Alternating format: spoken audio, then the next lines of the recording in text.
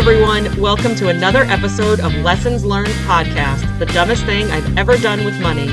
My name is Suzanne, and I'm the head coach at Grace Financial Coaching.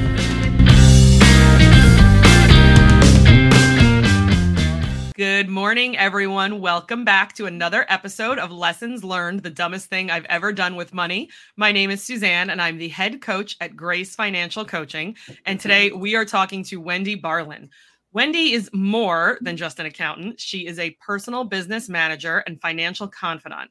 Wendy's specialty is taking all of those tedious financial chores off of the shoulders of busy professionals and business owners so that they can focus on the areas in which they excel. Wendy's professional experience spans more than 10 years in industries such as hospitality, entertainment, manufacturing, retail, and together with her international background and understanding of foreign trade, Wendy brings rich sources of information to her clients while providing a full range of accounting, bookkeeping, and income tax services. You guys need this. Wendy is committed to her clients' success, and whether it's establishing a cost-cutting computer system or negotiating with banks or vendors or doing the boring work of analyzing cash flow, Wendy ensures that all financial decisions for her clients lead to greater profits. How are you, Wendy? I am awesome. Wow, thank you. That was beautiful. Does that really sound like me? Well done, Suzanne. You do quite a lot of important work for your clients, that's for sure. Let's start with the boring stuff, stuff that when somebody starts a business, whether it's a solopreneur or they've got venture capital behind them, the stuff that they kind of ignore because it's boring. I think the biggest issue I see is that people assume that all tax preparers, all CPAs are created equal, and that you start your business and then you take your numbers and you give them to your CPA and they do the work and then they tell you what you owe and you're all good. But you take your little shoebox of receipts. Right? And it really breaks my heart to see how many business owners are not learning anything. Their CPAs, their tax accountants aren't answering questions. They're not helping. And it's the way the industry's been set up, right? We're doing thousands of returns, trying to get them done as quickly as possible in this tight time frame. And we don't have time to answer the questions. And so my passion and my value system are that right now, I am working exclusively with business owners to educate them. And what that means is that everybody who I talk to needs to learn how to be an advocate for their own taxes. There's a difference between having a tax preparer and a tax advisor. And you need a tax advisor. And if your preparer is not willing to do that, go find one who is, because the days of dropping off that box of stuff and picking up a return, I believe, are long gone. You're leaving money on the table. You're overpaying your taxes. Are you filing an accurate tax return? Sure. But you're not getting all the deductions to which you're entitled, because the only way to do that is through conversations. So, Suzanne, how's your business going? Where did you spend money? Let's look at these numbers together. How can we do it differently? How can we do it better? If you're not having conversations like that, then you're overpaying your taxes. And that breaks my heart, because as small business owners, we're all working so hard. And let's be honest, it's falling on us to support our communities. Yeah, absolutely. My concern is, and this is what I hear sometimes. If I am, let's say I'm talking with a potential client for financial coaching, and the feedback is, we don't have time.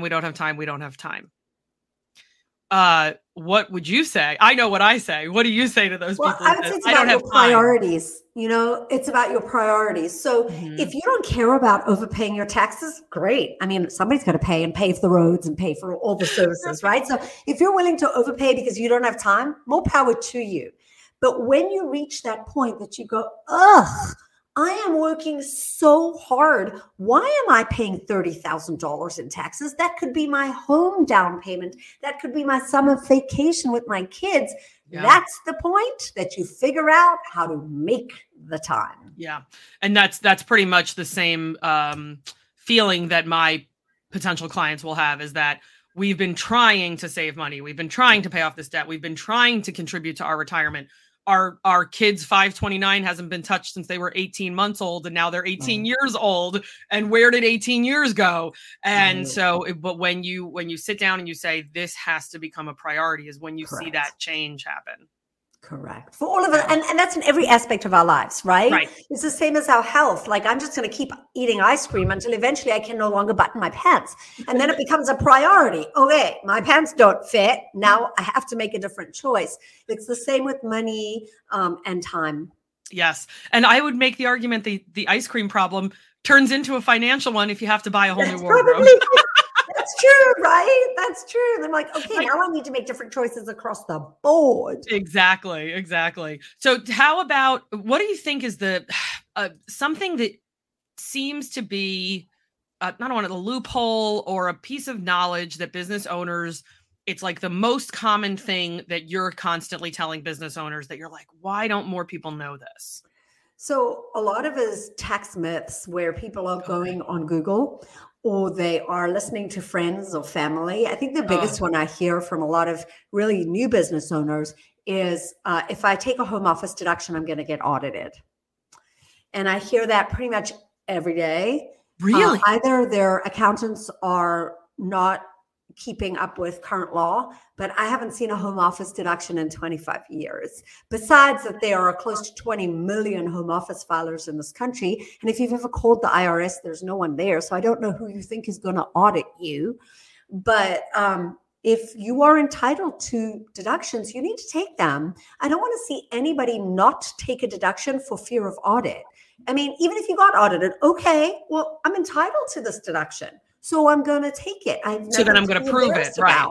Mm-hmm. Why are you fearful? We're not going to tax jail. We don't make nearly enough money for a spot in tax jail. That's only for like Beyonce, right?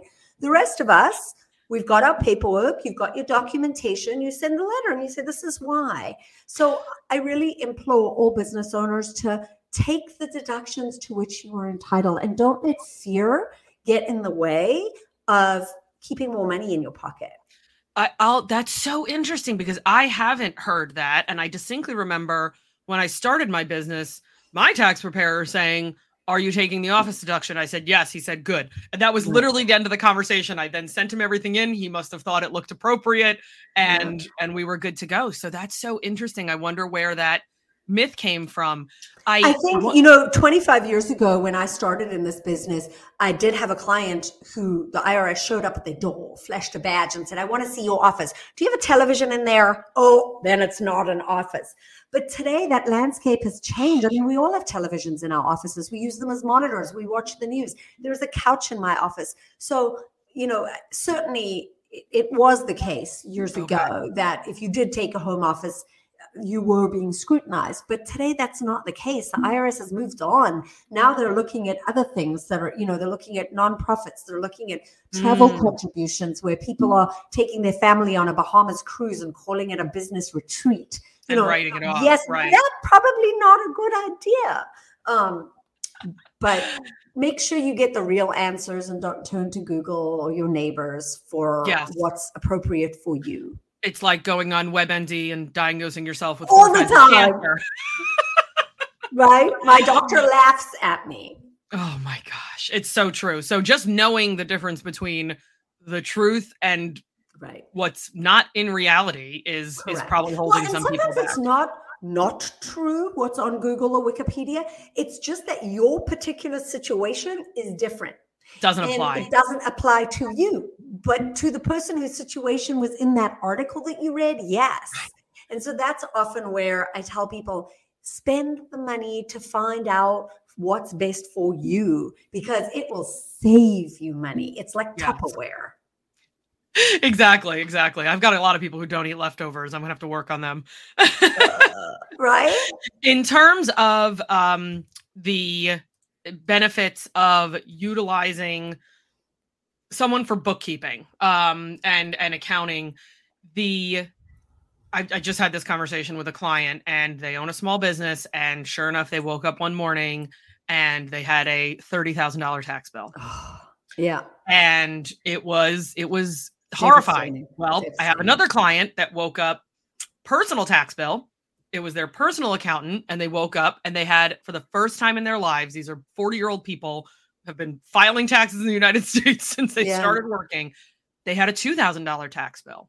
Wow. And to me, it seems like the payment plans have gotten very, they're much shorter than I used to come across. And so that one client that had the $2,000 in debt, I mean, there was like 3 options and none of these were good options. And basically I said, guys, you've got this other debt that we're paying off and they're doing a fantastic job of that. We have to stop doing that. We've got to focus on this $2,000 because none of these payment plans on this screen you're showing me look good. They all look like you're going to be paying way too much interest if you don't get this thing knocked out in 90 days. And $2,000 for an American, the average American today, that's a lot. The average American has $400 before they have to go use a credit card for an emergency. I'd say, first of all, get a second opinion. Okay. Because very often a lot of what is owed can be extinguished with just a letter or a phone call.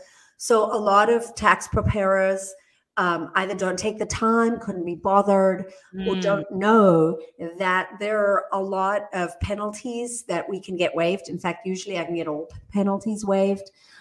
Very often there's an issue with the return that we can amend and actually bring that number down. There are also all kinds of other more gray area strategies, like the statute of limitations. They have a limited time to collect.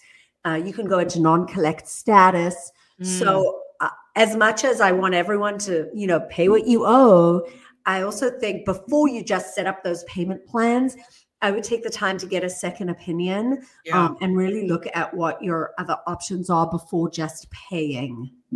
Yeah. And I will say that, to your point, the clients I had who had the $30,000, the first thing we did was get a second opinion. Yeah.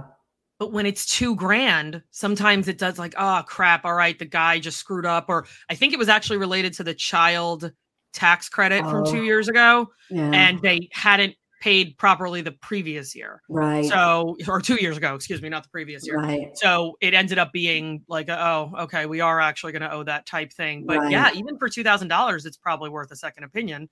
So and it's just always worth a phone call. Yeah. It's just always worth a phone call to just see what you can do. If anybody is in that situation, I don't do tax resolution, but I work with several people who do. And it is amazing to me, some of the things that they can do. So I even had a client once do it himself. And he got out of paying what he owed. He just did not give up. It took him 6 months of phone calls to the IRS and more phone calls and more. He did it himself. And he just kept saying, look, I can't afford this. I can't afford this.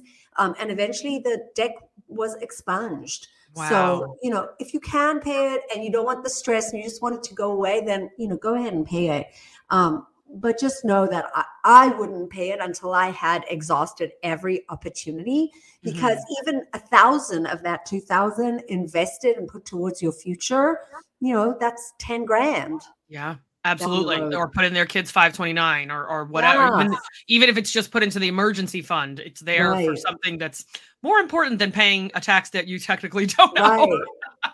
Right, well, exactly. Wendy, I created this show to help people realize we all make financial mistakes, whether it's with the IRS or not. So, Wendy, what would you say is the dumbest thing you've ever done with money? Well, I would love to say with complete honesty that I've done several. And I think the biggest thing that I want people to remember is that even though I work with money every single day, I have the same struggles as everybody on the call today. My email box is full of marketing emails telling me about all the things I need to buy and I need them today. And so I don't want you to think that your accountant or your lawyer or your doctor are any better than you are, because we're not. We are all learning to manage money in the same way. We're all human. I hate to break it to everybody. We're all human. And so that's usually one of the first things I tell my clients is I have credit card debt. And at one point I had $55,000 in credit card debt that I could not pay. I was leasing a $750 a month BMW. And I was putting things on a credit card because I wanted to look successful. And I wanted my family and friends to think I was successful. And it's been a long road. I paid off all that debt. I moved it from zero card to zero card to zero card, and I paid it all off, which gives me a great sense of pride. But I think it's really important for people to know that we all have these issues. We all do. Absolutely.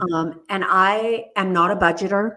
I've never been able to budget. I've tried everything in the world. My grandfather was so disappointed in me. I tried sticky notes and colored journals and envelopes. I mean, you name it, I tried. I spent so much money trying to budget. And I've never been able to. And for me, it was about the abundance mindset. I believe there's just more. I'm an abundance thinker. And the idea of living within a budget is a scarcity mindset that gives me great anxiety. And there's another example. I'm getting a phone call where someone's trying to tell me to upgrade my Spectrum internet service. Oh, right? My goodness. Just another opportunity to spend money I don't need to spend. Yes. And it's so true. It's all around us at any given moment, all times of the day. The thing with budgeting and having it be the abundance and the scarcity mindset is a budget doesn't tell you can't spend money in this area. It gives you the freedom to spend money in an area. Correct. Yes. So what I would say is the mindset shift I had to make is to see it more as an awareness and less of a constraint. And so for me, the biggest thing was putting a vision board on my wall, having a vision board on my calendar, the screensaver of my phone as a vision board, so that anytime I think about buying something because it's on sale, I look up at my vision board and I go, well, do I want this or do I want that? And that really creates an awareness that helps me instead of the no, because it's outside of your budget. No, which makes me want to be, well, I'll show you. So well, it's interesting that you used, so right now, as we're recording this in summer of 2023, it's very difficult to get 0% interest cards. Yes. It's almost impossible. I had a client who was sent an offer, I think by their existing bank, saying, here's a new credit card that we're putting out and it's 0% for 12 months. And my client was like, let's do it. Let's transfer the whole thing. It was like, literally, it was like a 1% transfer fee and 0% for 12 months. Right. I did the math and I said, you can't pay this down in 12 months. Oh, yes. Then it's very bad. But it took quite a few shared screens of calculator and, and some handwritten notes to get him to realize this is not the right move. If it had been 18 or 24 months, we might have made it work. Or a smaller dollar amount. Or a slightly smaller credit card amount that we were transferring. So we ended up not doing it at all. And I know some people would say, well, you should have just transferred what he could pay off. It was getting to the point where we would have had to have 0 emergencies for 12 months. Oh, yeah. And that's just scary. A little too tight. And I was like, I'd rather you have this buffer in your budget, a couple thousand in your emergency fund, than you and me meeting twice a month and saying, okay, nothing happened this month, but if one tire goes, the whole plan's off. And now and that debt just mounts so quickly. You know, I mean, I looked at it and I was like, how did this even happen? Like, how did this happen so fast? And it just, I think for me, the feeling was, I'm making money, I'm spending money. I'm making money, I'm spending money. And so this feeling was, I work so hard, I deserve it. And I'm making money, so I should spend money. I deserve nice things. And it kind of gets a life of its own. Yeah. And then it's only when you look at that grand total and you go, wow, like what just happened? And many times I'll meet people who are being very diligent in their business spending, but it's out of control in the personal spending. Every once in a while, both will be a reflection of each. Yeah. But very frequently the business is locked in and the personal spending. Oh my gosh. Yes. Building. I was just working with a client like that last week where I said to them, I did a tax assessment and I said, if we put these deductions in place, I could save you $60,000. That's a lot of money. And so what do you have in your bank account? Like, nothing. And I said, well, here's the thing. I'm not going to work so hard to save you all this tax money and claw it back only for you to fritter it away. because their personal spending was just outrageous. Interesting. And it's hard. Yeah. The American marketing machine is very good at what it does. Yes, it is. It's extremely good. And I think I actually did an interview one time. This is going on 2 years ago now, where the person's dumbest thing they ever did with money was convince themselves that thrift store spending wasn't really spending. Oh, interesting. So they had cut out all the emails and they had unsubscribed from everything. And by the way, some of these companies need to be sued for not following the regulations when it comes to the Can-Spam Act of 2009 or whatever that was, 2001. But because you unsubscribe from these things and you get an email from them 2 months later. They still come back. I know. Yeah, something that's got to be tightened up. Listen up, legislature. That's got to be fixed again. I'm with you because I'll do that too. I'll go through my email and just go unsubscribe. I don't even want to see this anymore. It makes it harder every day to keep saying no. And my poor husband has probably unsubscribed from like 3 car part websites. Yep. And they just keep coming back. He's like, I know. And I got it again. When I paid off that credit card debt, I said to myself, never again.